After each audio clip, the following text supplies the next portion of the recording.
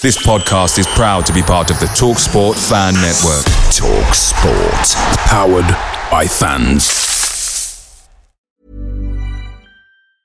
Hiring for your small business? If you're not looking for professionals on LinkedIn, you're looking in the wrong place. That's like looking for your car keys in a fish tank.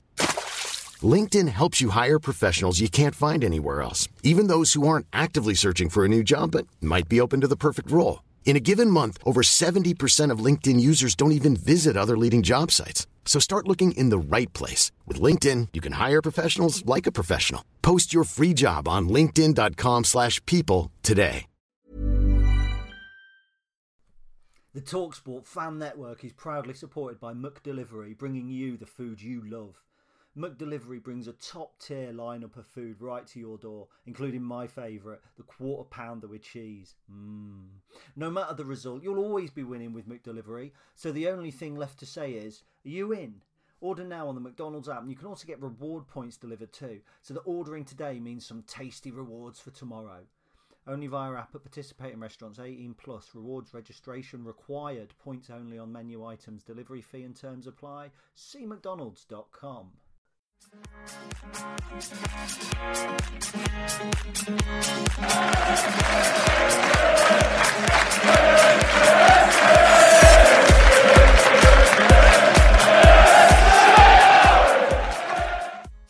I'm Danny Manjoyo, and you're listening to the Stacey West podcast. Good morning, afternoon, and evening. This is the Stacey West podcast. It's episode number 238. I am your host, Gary, and for this effort, I am joined by Mr. Chris Lamming. How are you doing? Hello, very well, thank you. Good to be back. How are you? I ache, mate, a bit, actually. Yeah, I was going to say, congratulations on your run. Thank you. Big run. Yep. Well, it's always been a running joke, and pardon the pun, where I've said I want to run to rugby, and I think I said it to you and Dave like back in September, and I could just, and then I was meant to do it last weekend before the game, and I kind of didn't do it, and I kept thinking, well, you know, I can't keep saying I'm going to do it and then not do it because eventually it's going to become a joke, isn't it? So I got up and did it. So that was you completing your 60 miles though, wasn't it, for the month? That was it, yeah. The idea was I wanted to do something big to complete it as well. So brilliant. Yeah, fair play to you. So if anyone didn't know, Gaz was running 60 miles in September for Calm. Yep. And his last 11 miles, was it 11 miles, was it? Last 11 miles of the journey was from where you live to Rugby. Yeah, he did that on Saturday before the game. So yeah, fair play to you, mate. That's good going. And thank you. The feeling of walking into Dave's shop, having actually done it. Dave's our other mate. He's never on the podcast, but he did listen to the podcast last week, actually. He messaged me about something. Yeah, the feeling of walking into his shop and he was like, you just run from Withcall. And I'm thinking, well, either that or I've got really bad dress sense and I've got sweaty walking from the car. So, yes, it's all good. So that got the endorphins pumping. You're talking a little bit about rugby. You won't want to say too much, but you've not had a favourable result this morning. You've been beaten but played well. Yes, one of those. I won't talk too much about the actual result, but yeah, I came away from the game feeling oddly upbeat after a defeat, which to be honest could be said from yesterday as well, to be honest. It was good, that one. I set that up. That was really good. I really like that. Now, as we always do, we've referenced how good it was, and we've not even carried on with the segue.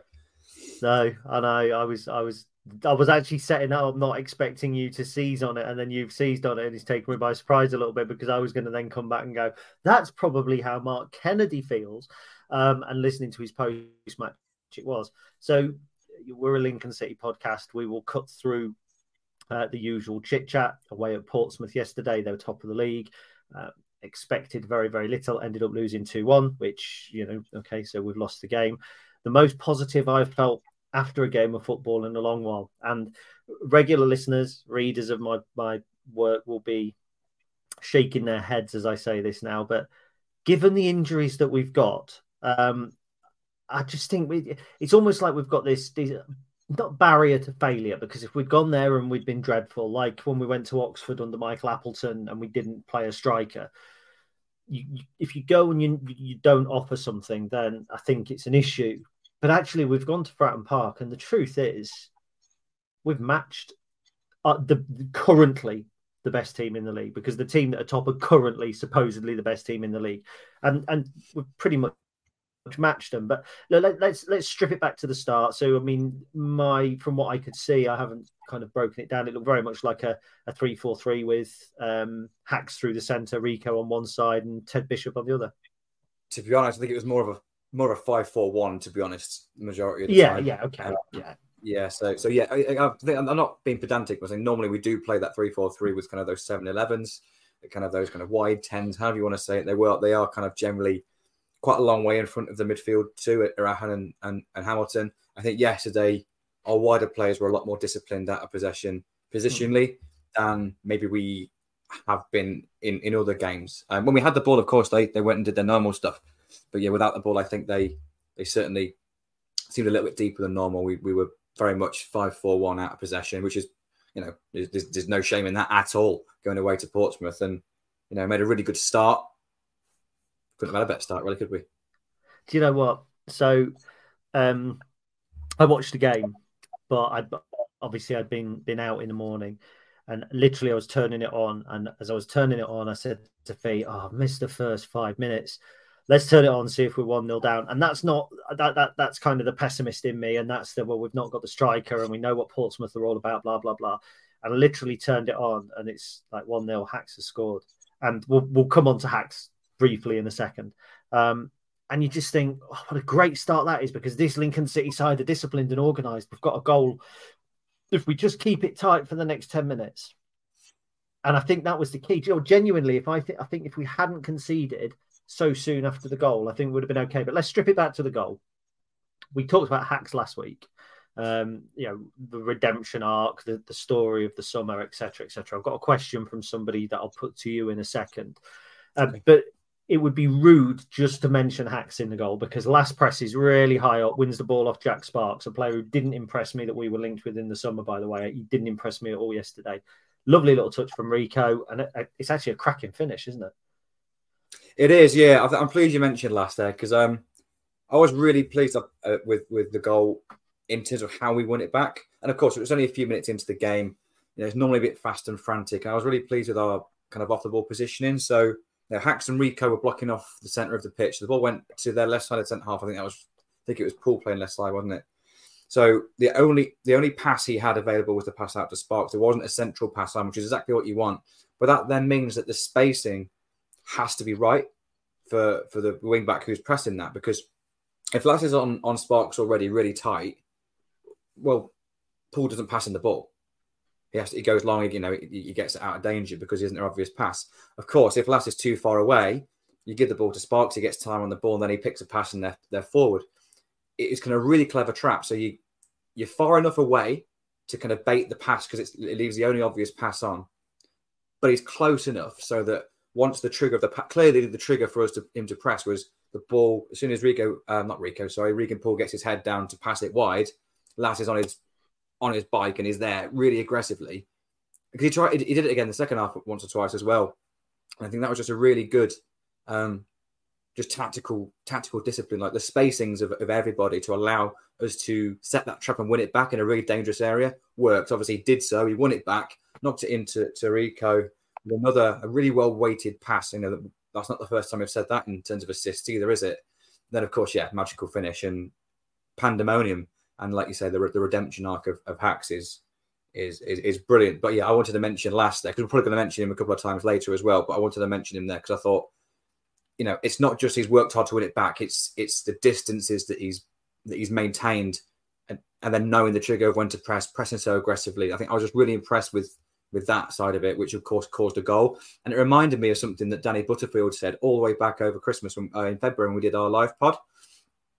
And he said, we press to score. We don't just press just to disrupt them. We don't press just to try and kind of stop them playing. We try and force turnovers in positions that we can then go and score. And that's exactly what happened. So it was nice to see it happen from the start, of course. Cue Hannibal with a cigar on, going, I love it when a plan comes together. Yeah, indeed. Oh, God, please, you laughed at that, because as I got halfway through it, I thought, shit, you're about 15 years younger than me or something. Are you going to even know what the A team is? Quick question then from Sean Simons on Twitter. do you think there's maybe a future for Hacks in the current Lincoln squad when our strikers return? No. And that's nothing to do with his ability on the ball. I think even Mark Handy after the game yesterday mentioned, I think the long term for both parties is still separated. And I think Lincoln are going to push on without him, and Hacks will obviously go elsewhere. I don't think it's necessarily all on the pitch stuff. We don't have the luxury of knowing what players' contracts are and all that sort of stuff.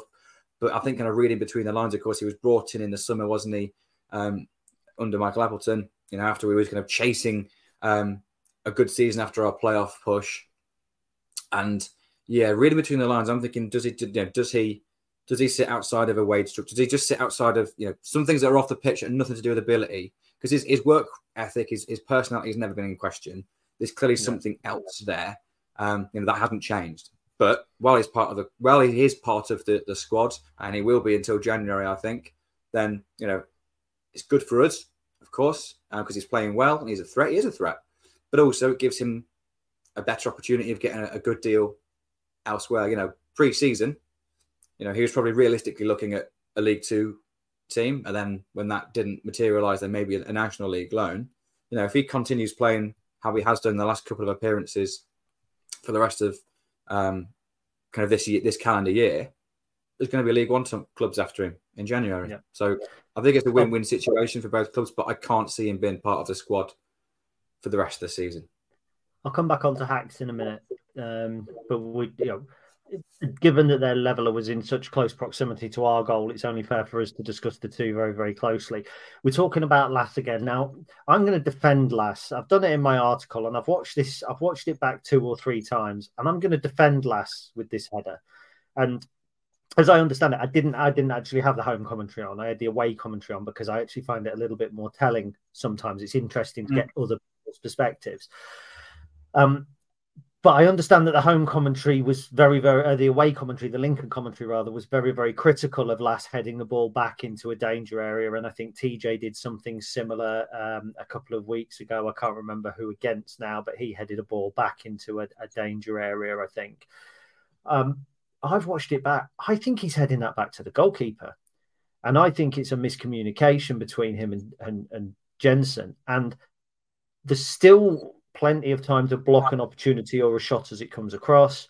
And I'm not convinced that we shouldn't have done better with the effort once it came in. I mean, it looked maybe it took a deflection from the angle that we can see it. And with it being League One football, we only get one angle. But I'm not convinced that the keeper shouldn't have done better. And I know that I'm going to draw your anger here by being slightly critical of a goalkeeper, of course.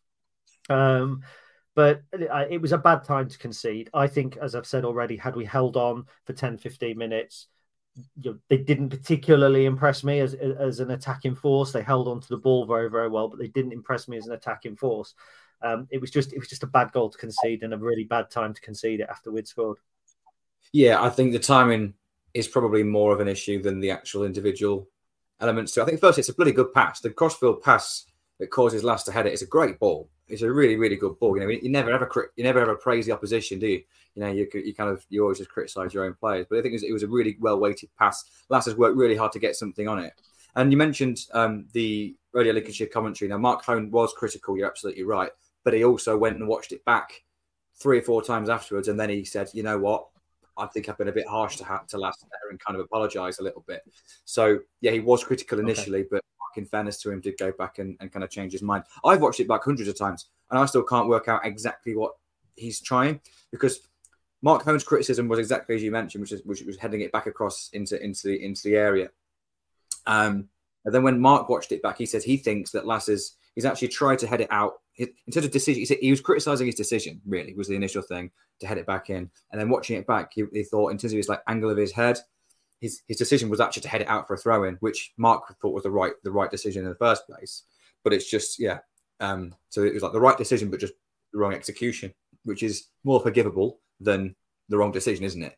Yeah. To be honest, the amount of times I've watched it back, I still can't see that, but I don't know exactly what he's aiming for. So yeah, I don't think Lass at any point means to head it back into the path of the striker.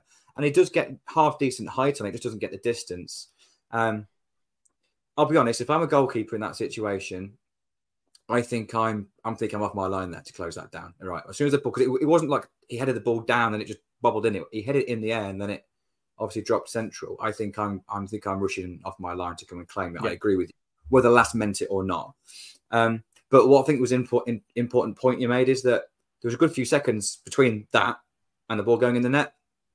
And the actual shot, I don't think there's a lot we could do. There's 3 Lincoln players around the ball, and they're all really close. And then there's Lane has managed to get the ball just in the corner of the goal, that one little tiny space where we didn't have coverage.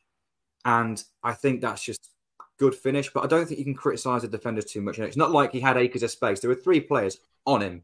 He's just found that little space. I think the only criticism would be, and I can't remember the player it went into, so I think it was Kamara that contested the header with Lass, and then Kamara centred it into somebody who then laid it off to Lane, and it's not necessarily getting tight enough to the player that was central. I can't remember which player it was. If we're being critical, I think that's really harsh. To be honest, to be super critical, I think it's half mistakes from a couple, which is and it's just kind of the stack of cards, isn't it? It's that domino effect a little bit. I think the biggest issue was just it was 3 minutes after we scored. And that was that real sucker punch, really, because I was the same as you, thinking, if we can hang on here, like just keep it tight, which we had been up until that point, really. Give it 10, 15 minutes. You then kind of think, the fans are going to get on their back, potentially. That raucous atmosphere is going to at least dampen, if nothing else. It's going to be a little bit of frustration. And then, that's our bread and butter. We love playing in those sort of situations, don't we? So, it was disappointing, but still at that point, it's kind of back to 0-0 again, isn't it? And we'd take that all day long if that's how it finished. The thing is, we had 8 minutes, 2 goals, and then nothing happened in 40 minutes. And it really didn't. Portsmouth had loads of the ball. They were MK Dons from 2 seasons ago where they were passing and probing, but they never looked like breaking us down. I think their only other serious effort of the first half was Marlon Pack's free kick, which went wide. We actually had another effort, if I remember correctly. Was it O'Connor's header? It was a long throw from Hacks, and this is what's bringing me back round to Hacks, is that long throw. Jesus Christ. So he's launched a throw in. I genuinely think he could throw me the 11 miles that I ran yesterday. I mean, it's such a good throw.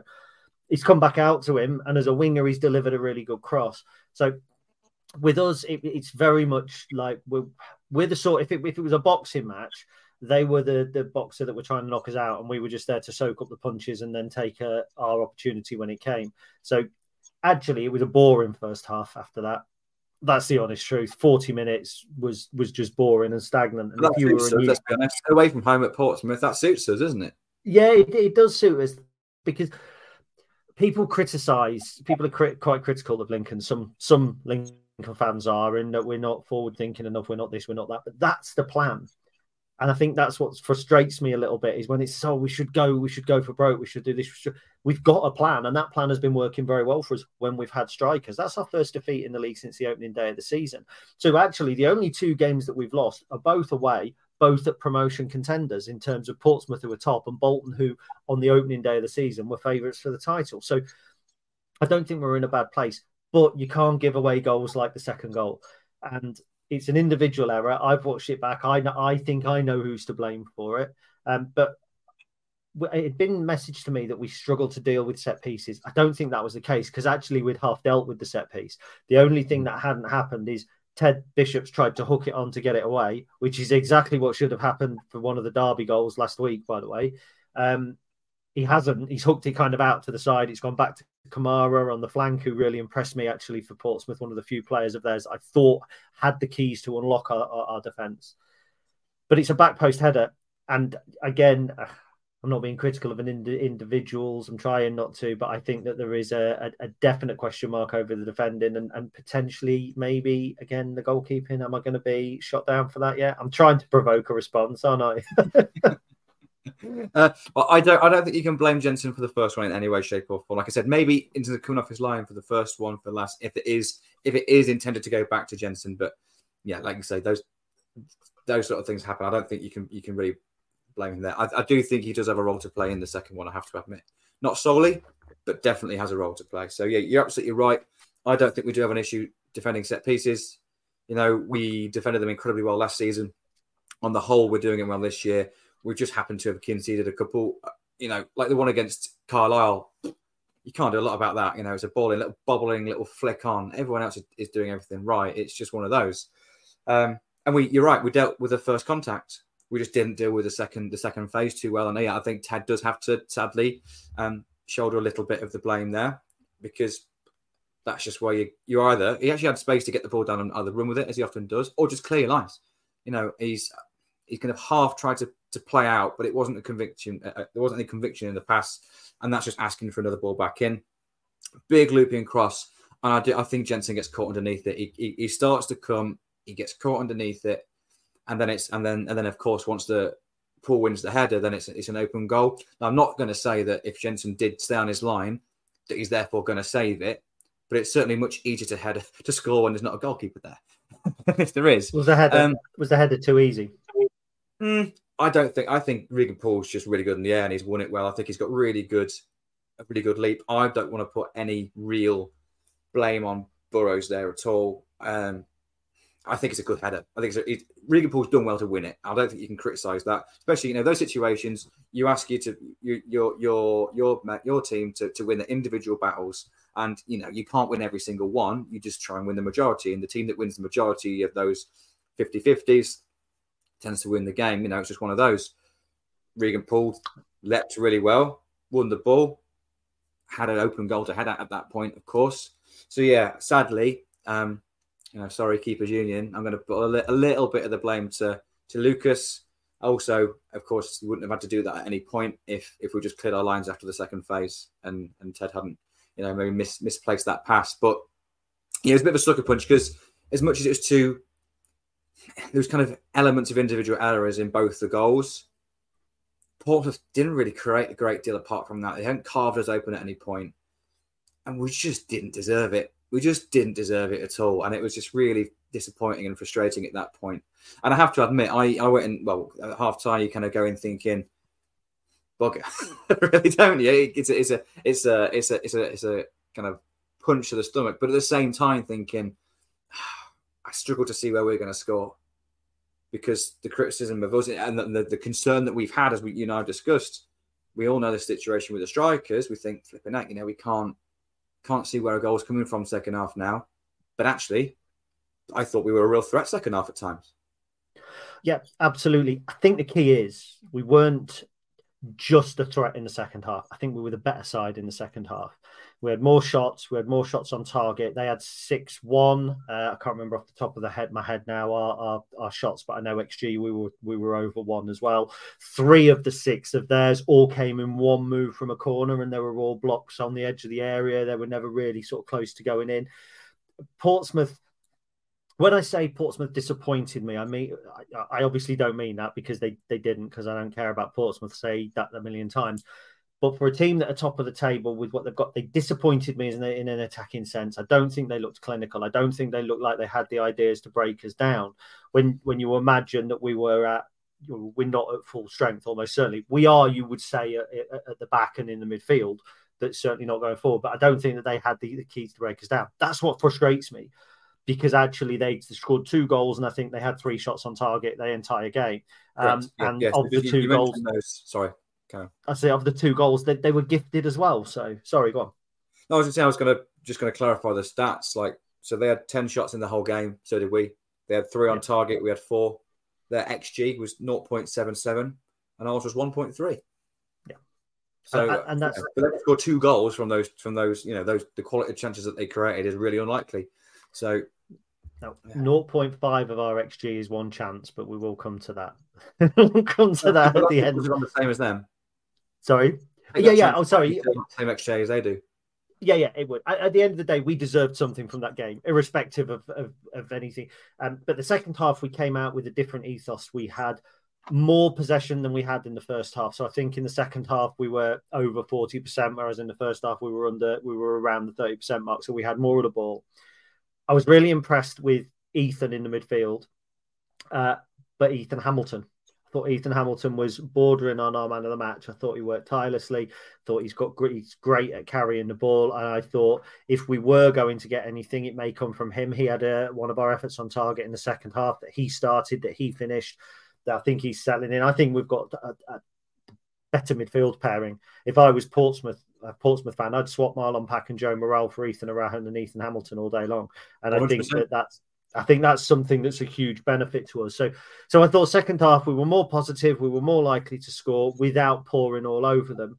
And the only team I actually thought were going to score in the second half, despite agreeing with what you just said about us, I didn't think we were going to score, but I thought if anybody was going to score in the second half, it was going to be us.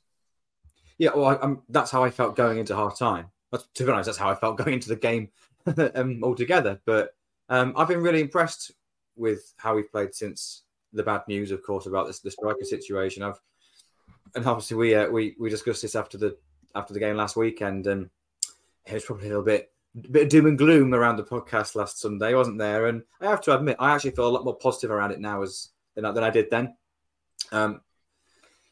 There's of course we know that we would have carried more of a threat with our strikers on the pitch and with Danny Mandroiu on the pitch. We know that, but we're not as ineffective going forward as I feared we might be, and that was just a real kind of pleasant surprise, really, and it shows that there's enough right about us here. And my concern this time last week was thinking, we're going to go into games not just against Portsmouth away, which of course we'd be happy with a point, but we're going to most games thinking, well, we can stay in this game for 90 minutes, but where the hell is a goal coming from? Maybe we're almost looking for a point in most games.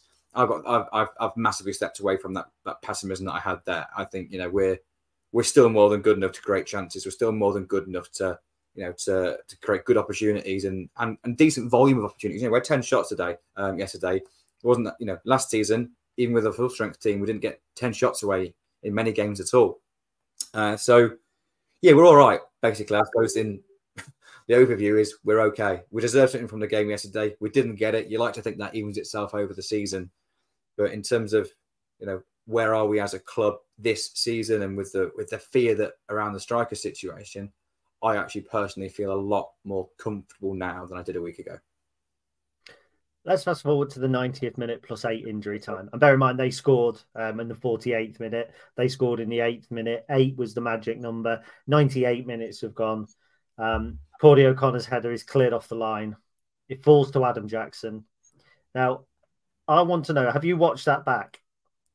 I've seen it a couple of times. I haven't watched it as often as I watched the crossfield pass to try and work out what Lass was doing with his header, but I have seen it a couple of times, yes. Is there a really, really, really weak shout for a penalty? Oh, I didn't even see a penalty shout, to be honest. I'll have to watch it again and again and again to see. So I don't know is the answer. But if it's not obvious, then gut instinct's probably no. But I don't know. If you're watching the ball, you don't see it. If you're watching Adam Jackson, you see it.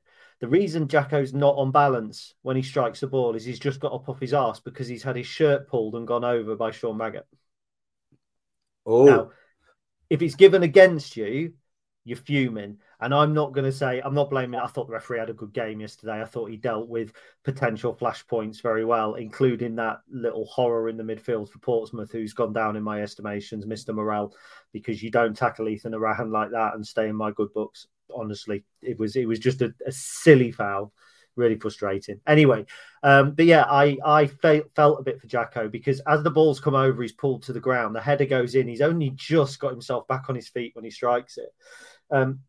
You just think Ted Bishop there, Ethan Arahan, or anyone else. Hamilton, Jacko's not in the team to score goals, is he? That's not why he's there. Mark Kennedy made that point, but I think the big one is O'Connor. Oh, he's cleared off the line. It's a great header. He's so unlucky. Good defending as well. I suppose you've got to look at it from the other side. But yeah, they're the things. The commentary again, Mark Holm said about 5 minutes before, like, come on, you get one more chance. Just one more chance is all we need. And then that was it, wasn't it? That was that chance. And sadly, it didn't quite go in our favour. But like I said, we was well in the game for the whole second half. So I always think it sounds stupid to kind of say this, but I know what I mean when I say it, which is the best way of analysing a game is taking the goals out of it. But of course, there's always game state. So teams play different because of the goals that have gone in. But not 2-1, they don't, because that's too dangerous for the Portsmouth to kind of sit back or to not attack as much as they normally would do. Not a lot changes at 2-1 compared to 1-1. So I think you can judge this game by taking the goals out of it, and you get a really clear picture of where both teams are at. And I think Portsmouth are very, very good on the ball. I think there's a lot of teams that are far inferior to us in terms of their defensive organisation, which means that they will be able to carve teams open and create chances, even if that is something that they have generally struggled with, is creating that high volume. There's no denying they're a good team, but from our perspective, we haven't looked any less solid. We definitely are as solid as we thought we were going to be. You've mentioned the first 2/3 of the pitch are pretty much full strength, and they are. And we have actually still got an attacking threat more than we maybe worried about this time last week. So take the actual result away. The performance is really good, really promising against a very, very good side.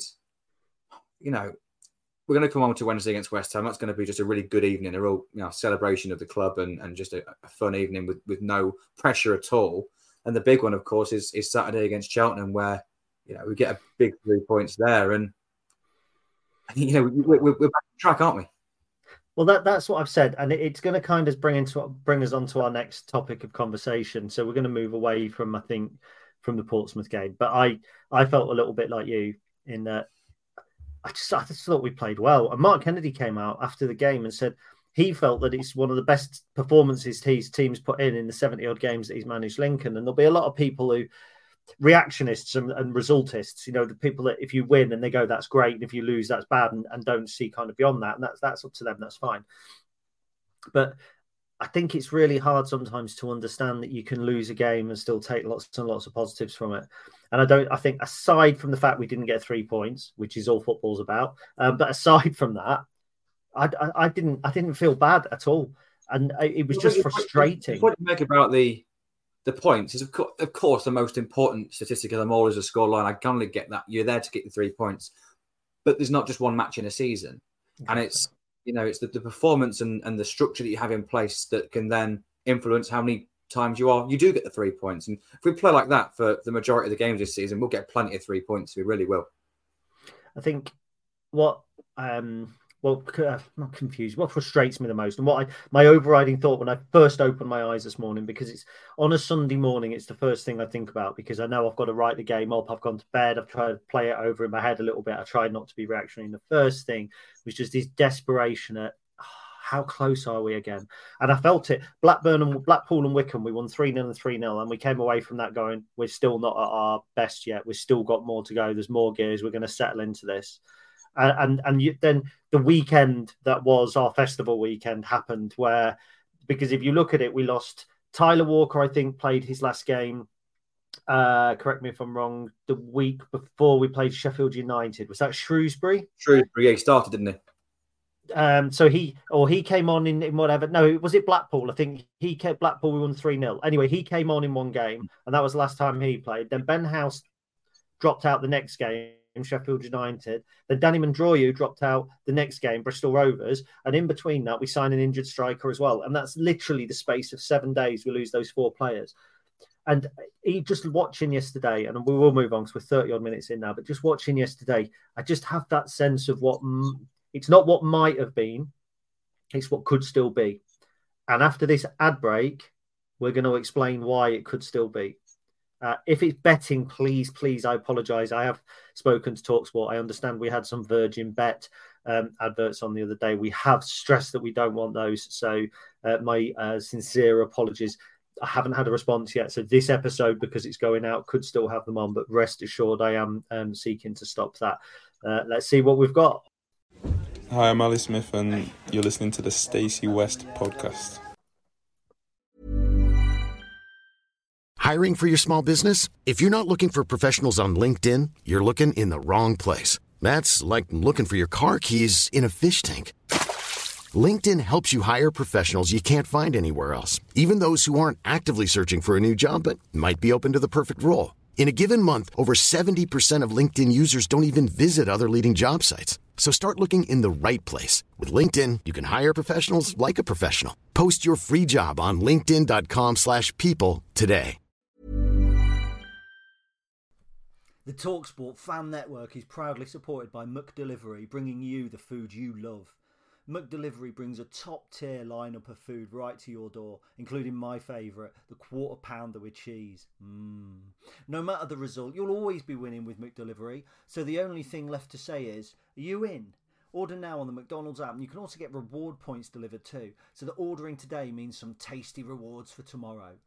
Only via app at participating restaurants. 18 plus. Rewards registration required. Points only on menu items. Delivery fee and terms apply. See mcdonalds.com. So this is another unsolicited advert. My apologies for dropping them in deep in the middle here. This is an advert for something that's happening at the ground, and it is definitely not in the middle of the podcast because I forgot to do it whilst recording with Chris. This is me recording afterwards. It's because I wanted to make it feel super special. So this weekend we play Cheltenham Town at home, as you well know, on the Trust stand, so the Redhams Community Trust stand. At the ground, it'll be somewhere between the pop-up club shop and the Tipsy Imp. Mr. Imp Toons himself, the fabulous Chris Ray, will be selling his collectible cards and yearbooks and all that sort of thing in the fan village. So it's in aid of the air ambulance. It's kind of a pop-up Imp Toons shop. He does it every so often. He'll be on hand there to kind of talk about everything he does. But your collectible cards and your yearbooks are all on sale. So if you're a collector of Imp Toons bits and bobs, as I certainly am, you need to get yourself down there for that and make sure that you pick up all the bits that you want. In aid of the air ambulance, he's fantastically talented. Don't tell him I said that though, please. I tell him that all he's doing is colouring in and there's no skill in colouring in. I did it when I was 5, but you and I know that's a lie. He's fantastically talented and he'll be in the fan village this weekend. I'm Jordan Wright and you're listening to the Stacey West podcast. So before we had our short break, we were going to tell you why it's not what might have been. It's what could still be. And we're going to be talking strikers. So first of all, I'm going to pick up on something that Mark said after the game. He basically said Danny Mandroiu has been injured, which we know, for 24 days. But he should be back this week. He didn't know whether it was before or after West Ham. The likelihood that it kind of rings around in my head is it would be silly to risk him in the West Ham game. But he may get some time in that game, may not. But we'd expect to see him back Cheltenham, I think, at some point is what we're kind of understanding. Jack Vale, as I understand it, is due back at the club this Monday. Now, he's going to be a little bit further away in terms of match fitness, almost certainly. So I would expect that we may start seeing him orient Peterborough perhaps on the bench. I don't know. So bodies are beginning to come back, and that's going to be a big, big plus. But when I said, what do we want to talk about today? I hadn't even noticed it because I hadn't looked at anybody else's results or goals. But you want to talk about something that happened in League Two. Freddie Draper is a hell of a centre forward. He's going to be brilliant for us. For anyone that hasn't seen his goal yesterday, in a game that they lost, by the way, you have to watch it. So Freddie's had made 8 appearances for Walsall now this season, scored 3 goals, got 2 assists with an XG of 4.5. So he's doing brilliantly, and he's underperformed his XG at the moment. And he did that at Drogheda in the first few games, and then his actual goal output caught up with his XG, and he scored 9, I think, in 20 odd games in the end. But yeah, he just scored a fantastic goal yesterday. So cross coming from the left hand side, he was kind of penalty spot sort of area, back to goal, centre half on him. He was holding him off with his strength. One touch with his left foot, swivels all in one movement, and then shoots with his right foot. It's just a fantastic goal. He's just turned into a man. Like he's gone from boy to man since going to Drogheda and obviously now in League Two. And of course, in terms of what could be, we fully expected what should have been, if you like, with Ben House, with Tyler Walker, for example. Well, we know they're going to be out for quite some time. Certainly, Ben House is going to be out for quite some time. But maybe Freddie Draper's going to get his Lincoln City calling just maybe 6 months sooner than we was expecting him to. If he continues on the trajectory that he has shown, not just this season, but since the summer, really, when on an island, but particularly in League Two, because it's a lot more relatable, isn't it? When it's one league below you in your, in our country where we play, we know what the levels are like. You haven't got to kind of try and do that comparison in your head, thinking, well, they're kind of there. Some teams are here, some aren't. We all know what League Two is like, and it's not a million miles away. The top end of League Two is not a million miles away from bottom end of League One, and Freddie is excelling absolutely excelling. I'm just really excited about it. Really excited about it. So, yeah, I kind of thinking the whole striker situation. Jack Vale's back soon. Danny Mandroyu isn't as injured as we thought he was. We're not as kind of, even without those guys, we're not as kind of toothless, I suppose, as maybe I worried that we might be. We're all right. We're all right, Jack. We're all right. My kind of optimism comes perhaps from a slightly misplaced sense of comfort at our next opponents, because I think if you're in the situation we're in now, and your next two games are Orient away and Peterborough away, there is a little bit of we might take 2 points from that. We're good enough to take 4 points from that, not even at full strength. But you've got to have a centre forward. But actually, I'm looking at the Cheltenham game and I'm thinking, they are poor. I mean, Wade Elliott's just gone. They haven't scored a goal yet this season, let alone they've got 1 point. Ironically, against Portsmouth, they got a point. But it's a game where and I know we talked about Carlisle. You look at Carlisle and Cheltenham, and they're 2 games you've got to win. You take your centre forwards out. Carlisle are the ones that probably are going to be able to hurt you a little bit more, whereas Cheltenham at the minute, they're rudderless. A high potential for Steve Cottrell, I think, to be going back there, from what I understand, which will change them significantly. But even if he does go back Wednesday, Thursday time, it's not very much. It's just one of those games that you look at and think that's just come at the best time. That's come at the best time. They've got a terrible record at Sincil Bank. If we do the things that we can do with the players that we've got, it shouldn't matter if we've got Hakiba Delican up front with Hackett and Bishop on either side. Even if Danny Mandrew doesn't come back in for that game, that forward line should still be able to be good enough to compete against the Cheltenham team. That's not complacency. I've got Cheltenham fans that I know who have basically, they're already relegated in their minds. So actually, then you've got Leyton Orient midweek and Peterborough, I think, away the week after. That's 2 tough games. That's 2 more away games, by the way, back to back again. I mean, too many away games. But it sets us up a little bit for that. We could maybe go to Orient and Danny Mandrew might have got 30 minutes, or he might have had an hour. We might be able to bring Jack Bell. So again, I've got that positive sense. Walsall fans won't have that, because Walsall fans will look at us and Ben House being injured. The sensible thing now, if he continues to play, will be to call Freddie Draper back, because it's not. If he's not going to play an awful lot, it's better to leave him at Walsall while he's playing games. But if we've got Ben House coming back from injury, Tyler Walker arguably at that point coming back from injury, signing a striker makes no sense. Spending money on a striker who's going to want a 1.5-year deal or a 2.5-year deal makes no sense. Bringing Freddie Draper back is the financial sense as well as the development sense. And then if it sets him back 6 months and we loan him back out to League Two, so be it.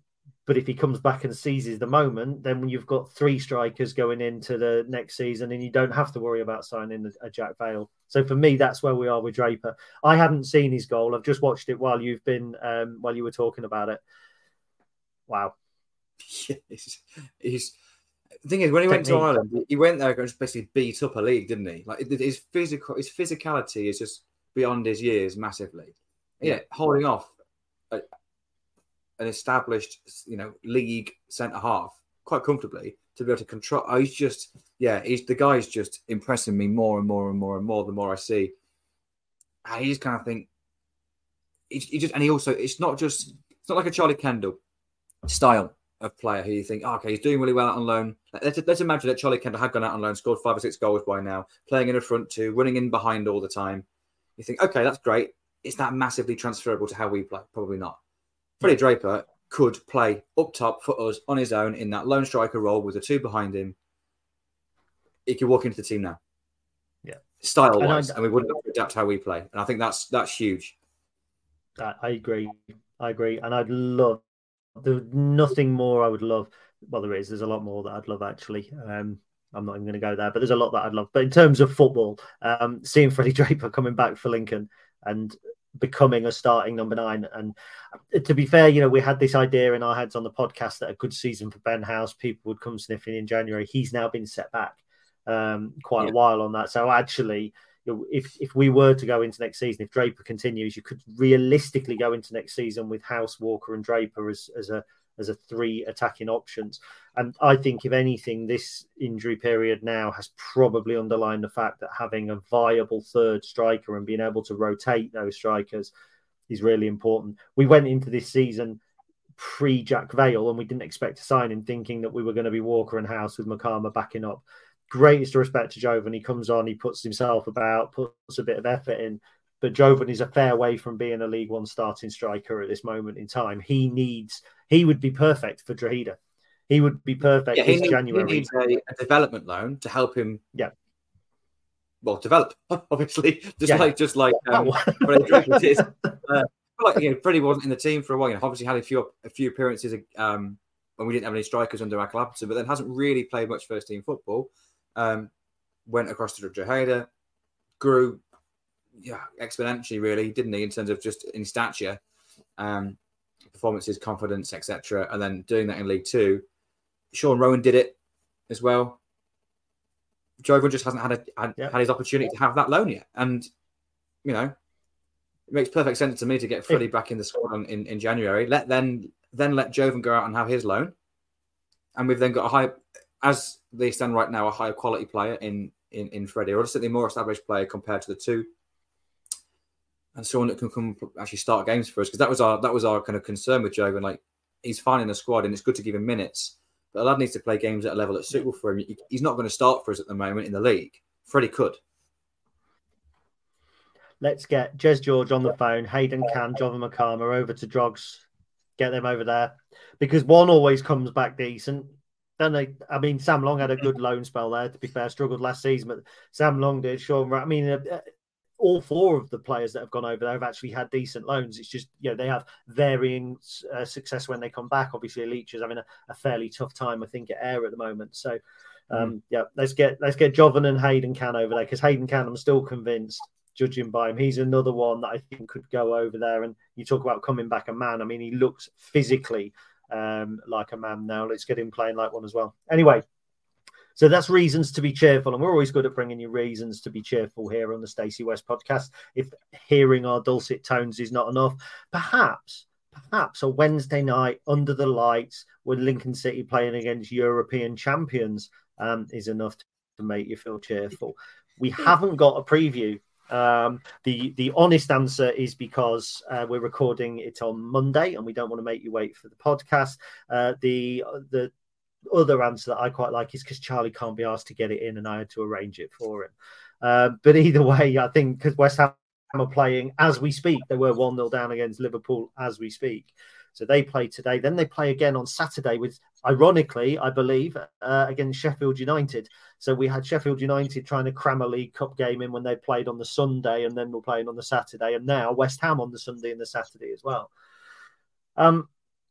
We can talk about teams and setups and all that sort of stuff in a minute. But you were getting quite, I think, I can't remember if it was on air or off air about how exciting it's going to be. And it was on air, actually. It was a big free hit. And it's the game that the Liverpool game that we lost 7-2 should have been. Now, one question I've got is, the last time we played West Ham at home in the league was 1957 and they beat us 6-1. If they beat us 6-1 in the Cup, is it still a great night for Lincoln City Football Club? Maybe not quite so good at that level. I think it depends on the performance, doesn't it? If we just get carved open, it's like the Alamo, then yeah, it will certainly take the shine off it somewhat. What if it's 6-2? Because everyone right now. I don't know. Genuinely, I think it's contextual. Genuinely, Liverpool beat us 7-2, and I was celebrating the Theo Eden and Lewis Monsma's goals. I didn't care about the fact they had scored 7. But when you go to the FA Cup run, where everyone talks about Burnley, no one ever talks about Arsenal because we got beat 5-0. That's a good point. It's a good point. You know what, though? I just can't see us losing heavily. I can see us losing, of course, let's be honest, we're playing against the European champion. But I think there's a few little snippets of optimism here and areas that we can be positive around. We're hard to beat. We are well organised. And West Ham, as a team, are basically a Premier League version of us in that regard. They don't have the ball very often. Their average possession in the Premier League is 40%. They are very, very good without the ball, very good in transitions, very good on the counter-attack, and very, very good at set pieces as well. Obviously, it's even better now they've got James Ward-Prowse. But what's interesting is, they're just like a very, very, very good version of us. If we were to play Man City, Liverpool now, doesn't matter how good we are without the ball, like you're going to get carved open because they're bloody good at it. They play against that every week. They know how to do it. West Ham aren't that team. They're very, very, very good at what they do. But it's not a free-flowing open game that's, they're going to overload us and carve us open. We've got a chance here. And so you say, if we lose 6-1, will it not take the shine off it? I think maybe, yeah, it will, probably to an extent. I can't see us getting beat heavily. I can see us losing, like I said. I can see us going out hot, with our heads held high, though, and, having put in a great shift and having a great night there. I really can see that. So West Ham at the minute are actually losing now 2-1 to Liverpool as we're recording. Their team is... and pardon any pronunciation here because I'm not a Premier League fan. Areola, Kufal, Zuma, Aguerd, Emerson, Souček, Alvarez, Bowen, Ward-Prowse, Paqueta, and Antonio. Think any of those will start on Wednesday? Well, this is interesting, isn't it? Because obviously West Ham are also in Europe, as we discussed. They played last week in Europe. They do have a bit more ability to rotate now than they did a year or two ago. They've certainly improved their depth, so they can rotate and still have a strong squad. But also they certainly have other priorities. They have European football, they have league football. So I can certainly see a lot of rotation. They do, but it's not necessarily going to be a massively weak team. There's notable players that aren't playing against Liverpool, for example. Let's have a look. I wrote some of these down. Danny Ings, said Banana. Yeah, centre half. Great signing that is, by the way. Who's that? I think one area of the pitch they don't have huge depth to rotate is up top. They have Ings, they have Antonio, so they've got two strikers. But of course, if you want one for the Cup, Europe, you want one for Premier League, and you need to bring one off the bench. Maybe against Lincoln in League One, that's an area of the pitch that you do play an under-21 player, and that hopefully could limit their attacking threat. We don't know. I think it's always difficult to predict Cup games, isn't it? Because of the opposition's strength, you don't know how much they're going to rotate. But in terms of how they're likely going to be forced to play, we're going to make them have the ball, and that's not something they're particularly comfortable with. It's not something they're particularly used to. I think that goes in our favour. They've still got quality individual players, and I think they've been really sensible. By the way, kind of just slightly off the tangent, but I think they've invested the Declan Rice money really intelligently. To sign James Ward-Prowse, Alvarez, and Kudus with the money they got for Rice is just quality.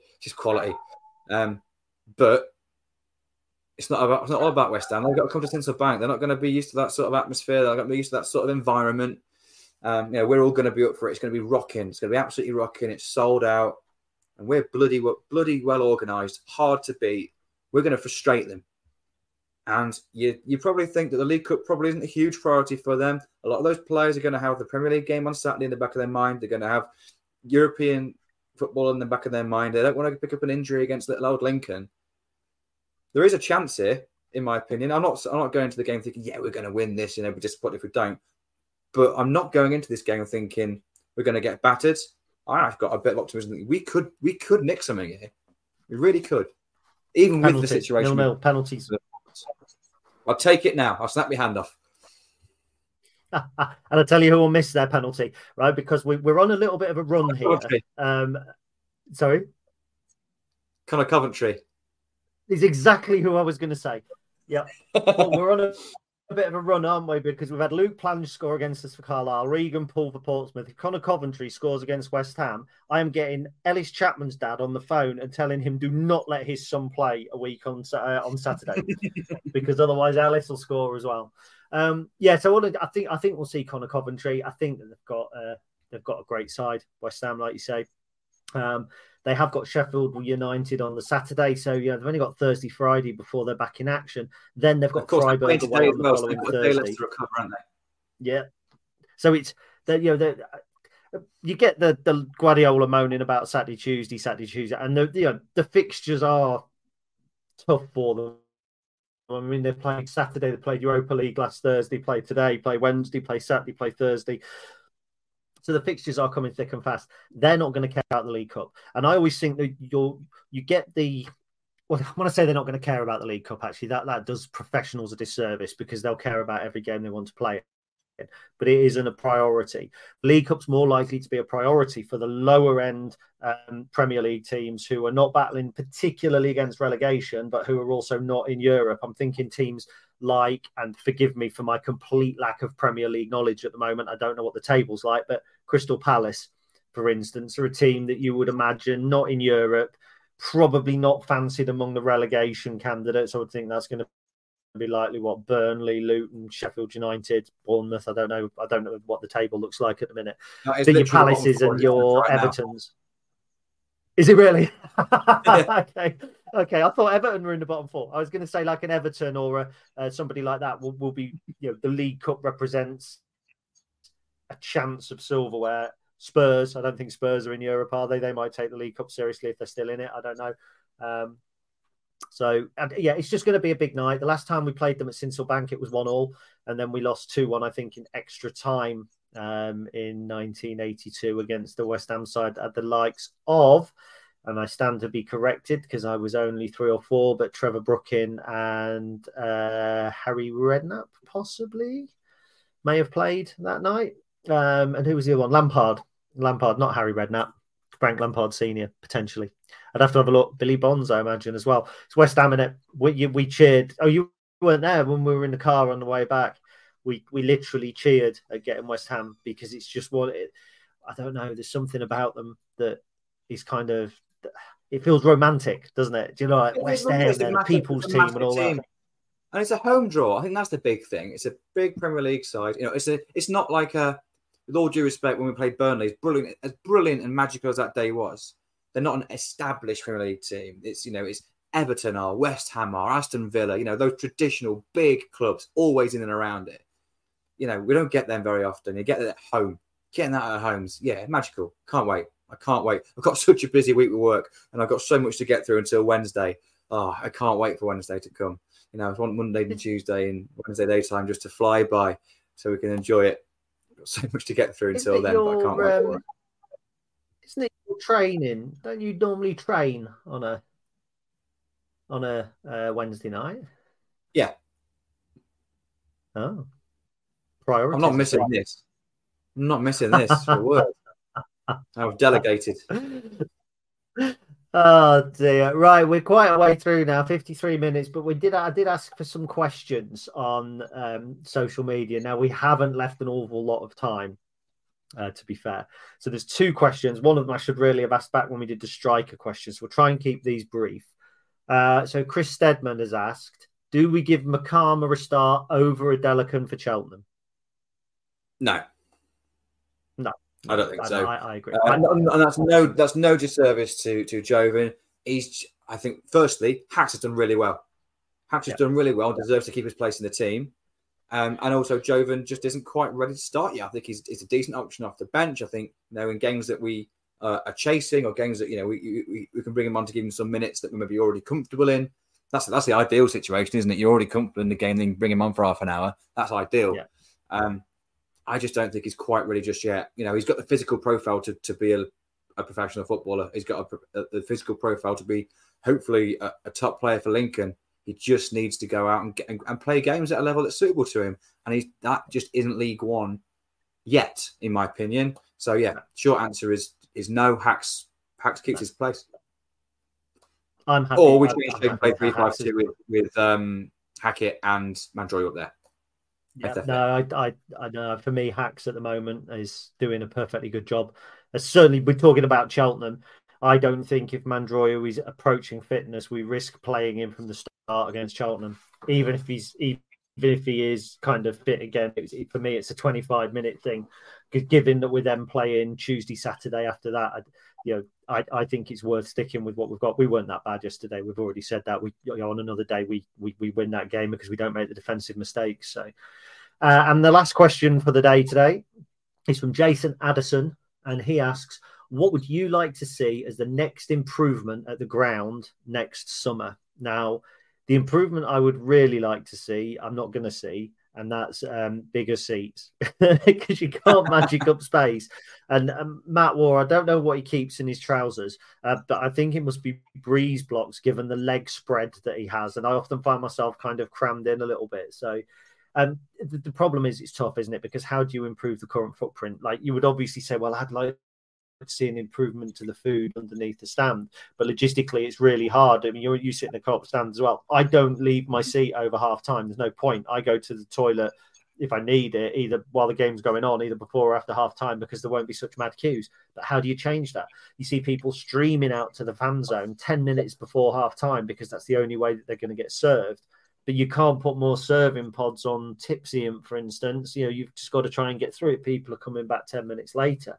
So it's physically, once the Stacey West's done and the safe standings in, now the safe standings rather, I don't see a major improvement in the actual infrastructure at the stand on the back of sort of next summer or on the back of this season.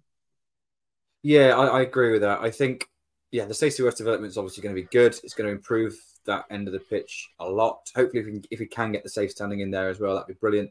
I know we're going to have a safe standing, but if we can get the 1-to-3 ratio that we're hoping to get for it, so you can get more people in there, that's a way of increasing the capacity. But the only other way of increasing capacity, of course, is building a new stand. So let's be honest, the only obvious area to do that, it's completely knock down the St Andrews side and you rebuild it, and that is a huge investment. That's not going to happen anytime soon.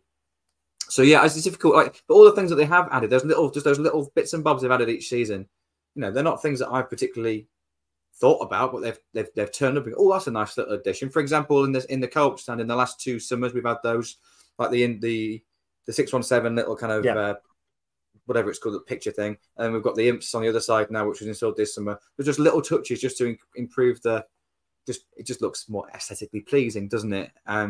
Painting all the video. All the steps back and video, things video sponsorships. That was one. Sorry to cut over the video. Yeah. But all those little bits and bobs. Yeah, the thing is, I have to admit, I'm not a very creative person. I'm rubbish at thinking of new ideas. So I'm not the last person that's going to be able to give you a decent answer to this because I don't know. I'm not very good at thinking of these sort of things.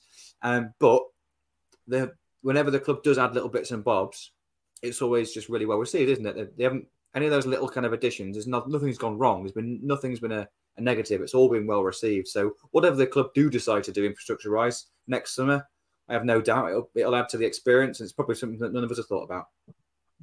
Yeah, I'd say probably if I had to pick anything that was small and doable, go for a bigger scoreboard with replays and things on it. But again, I don't think that's going to happen. But what I would say about knocking the St Andrews stand down, actually, if you read the programs and stuff from when it went up, the plan was that it was built like that so that you could extend it either side and build on it. Oh, okay, that's interesting. Because it was originally meant to be the full length, wasn't it? But then, of course, the Hillsborough disaster happened, and all the architecture had to be changed in the plans. Hence, why there's massive gaps between the seats. There's huge spacings between the steps and things like that. So I thought it had to be reduced in size because the budget just wouldn't stretch for the whole width. That's what I thought. Maybe I'm wrong about that. So it was actually built in response to the Bradford fire because there was a wooden stand there before. And that's why there's big walkways to allow lots of easy access, lots of easy kind of escape. And the reason I understood that it was scaled down was because we were relegated from the Football League. I think so it was knocked down. It was actually knocked down before my first game. So my first game was October 86. So it was kind of knocked down when we dropped into Division 4. The intention was that we were going to bounce straight back because we were a Division 3 side and we'd been challenging for the second division a couple of years earlier. And we dropped straight through it like a dodgy prawn curry goes through a person. So before you know it, we were in the toilet that was the GM Vauxhall Conference. So I think then the plans were scaled down, but the idea was we could build on either side. And if I remember correctly, many moons ago, having a conversation with somebody at the club, the problem with building on the other side is being able to get people out of the ground quick enough. So I'm not quite sure because everybody comes down to the front and out rather than going down kind of an upper and a lower tier. it had problems with ingress and egress, so to speak. So yeah, that's where we were. So what a positive thing to end a podcast on is talking about, how can we expand and how can we make things better off the pitch, because we don't need at the moment to talk about how do we improve things on the pitch. We know how we improve things. We get players fit. Once players are fit, Lincoln City is still in a really, really good place. Even if we have lost back-to-back games for the first time this season, the Mickey Mouse Trophy doesn't really count. And all of the games that we've lost now, including Derby, have been away against teams that you would expect to be knocking on the door of the Championship. I think Portsmouth, Derby and Bolton were the top three in nearly everybody's picks. So there's no shame in that at the moment. The big test comes now. Cheltenham at home, Leyton Orient away, Peterborough away.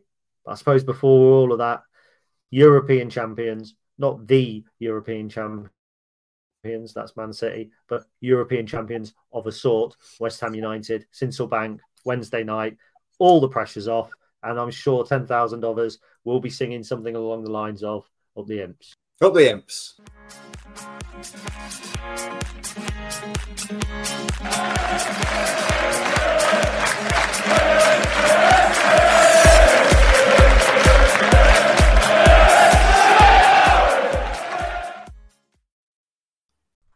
It's the 90th minute and all your mates around watching the Imps on iFollow. You've got your McNugget share boxes on the go. Your mates already got booked for double dipping, but then you steal the last nugget, snatching all 3 points. Perfect. Order McDelivery now on the McDonald's app. You in? At participating restaurants, 18 plus, serving times, delivery fee and terms apply. See mcdonalds.com. Hey, it's Danny Pellegrino from Everything Iconic. Ready to upgrade your style game without blowing your budget? Check out Quince. They've got all the good stuff, shirts and polos, activewear and fine leather goods, all at 50 to 80% less than other high-end brands. And the best part? They're all about safe, ethical and responsible manufacturing. Get that luxury vibe without the luxury price tag. Hit up quince.com/upgrade for free shipping and 365-day returns on your next order. That's quince.com/upgrade. This podcast is proud to be part of the TalkSport Fan Network. TalkSport. Powered by fans.